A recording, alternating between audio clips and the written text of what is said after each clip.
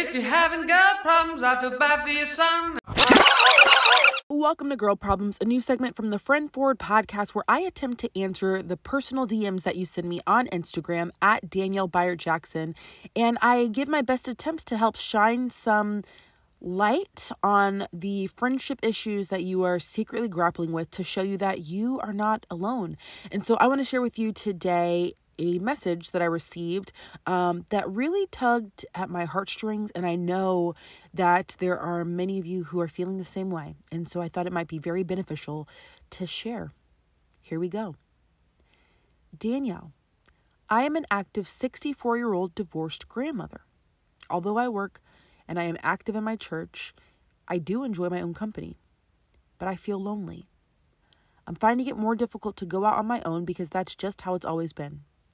How can I develop ways to cope and manage my feelings of loneliness?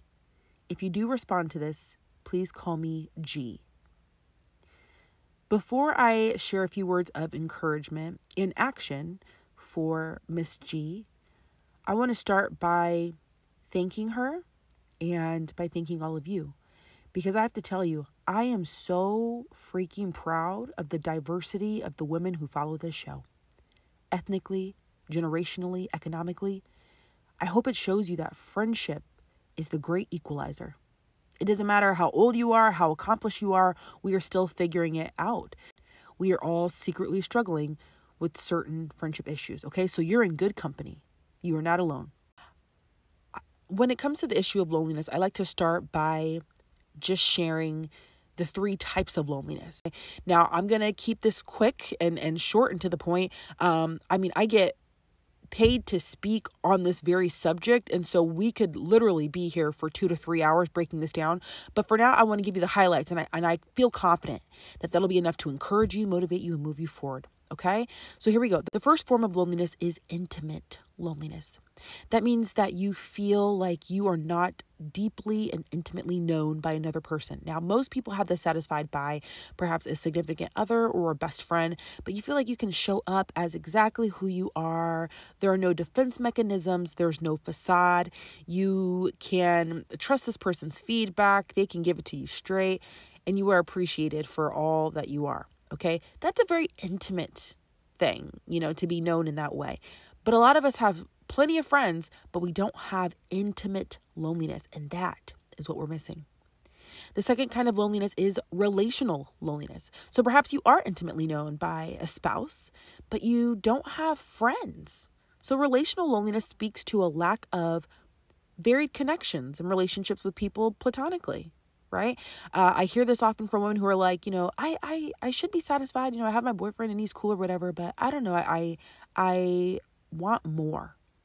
And I think this is what's going on there. A lack of friendships. And then finally, there's collective loneliness, which I think a lot of us are suffering from, but we can't name it. So hopefully this helps.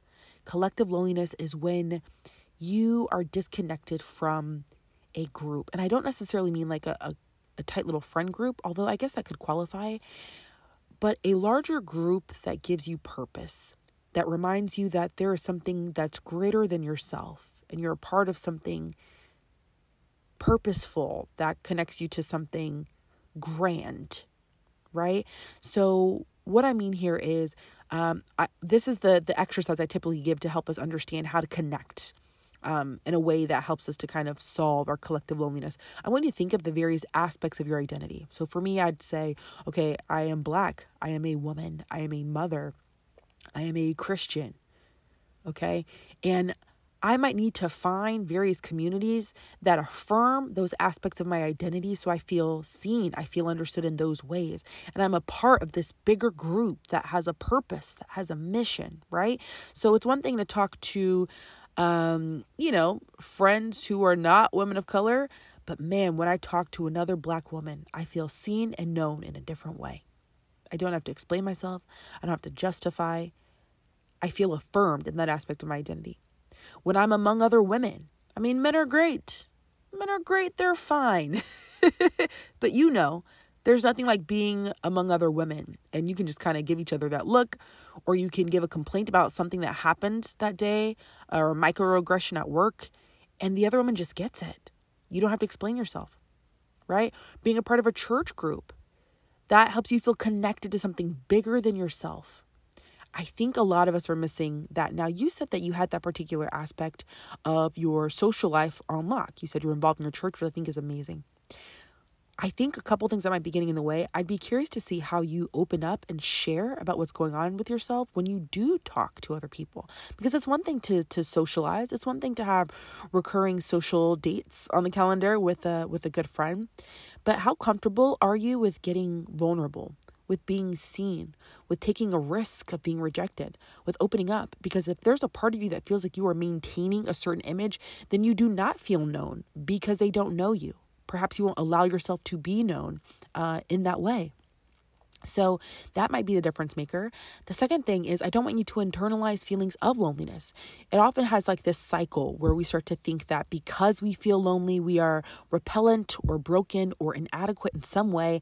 And then because of that, we withdraw because we feel like we're not good enough for other people, or that we won't be understood by other people.